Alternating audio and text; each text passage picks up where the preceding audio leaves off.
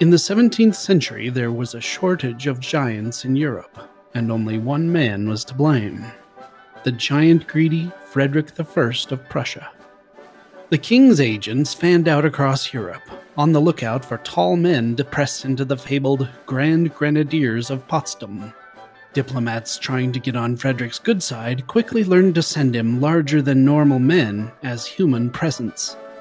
Every year, the Russian Tsar Peter the Great, who stood at 6 feet 11 inches tall himself, made a gift of 50 giants.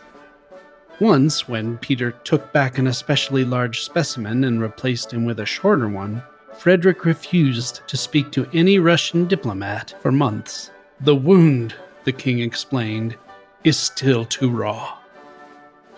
Frederick even tried to ensure a race of giants by forcing all the tall men in Prussia to marry tall women.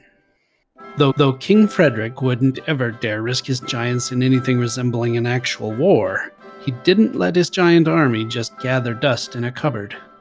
He trained with the regiment every day and showed them off to foreign dignitaries. Whenever he was feeling gloomy, he would have the regiment march through his rooms led by the regiment's mascot, a live, though presumably normal-sized, bear.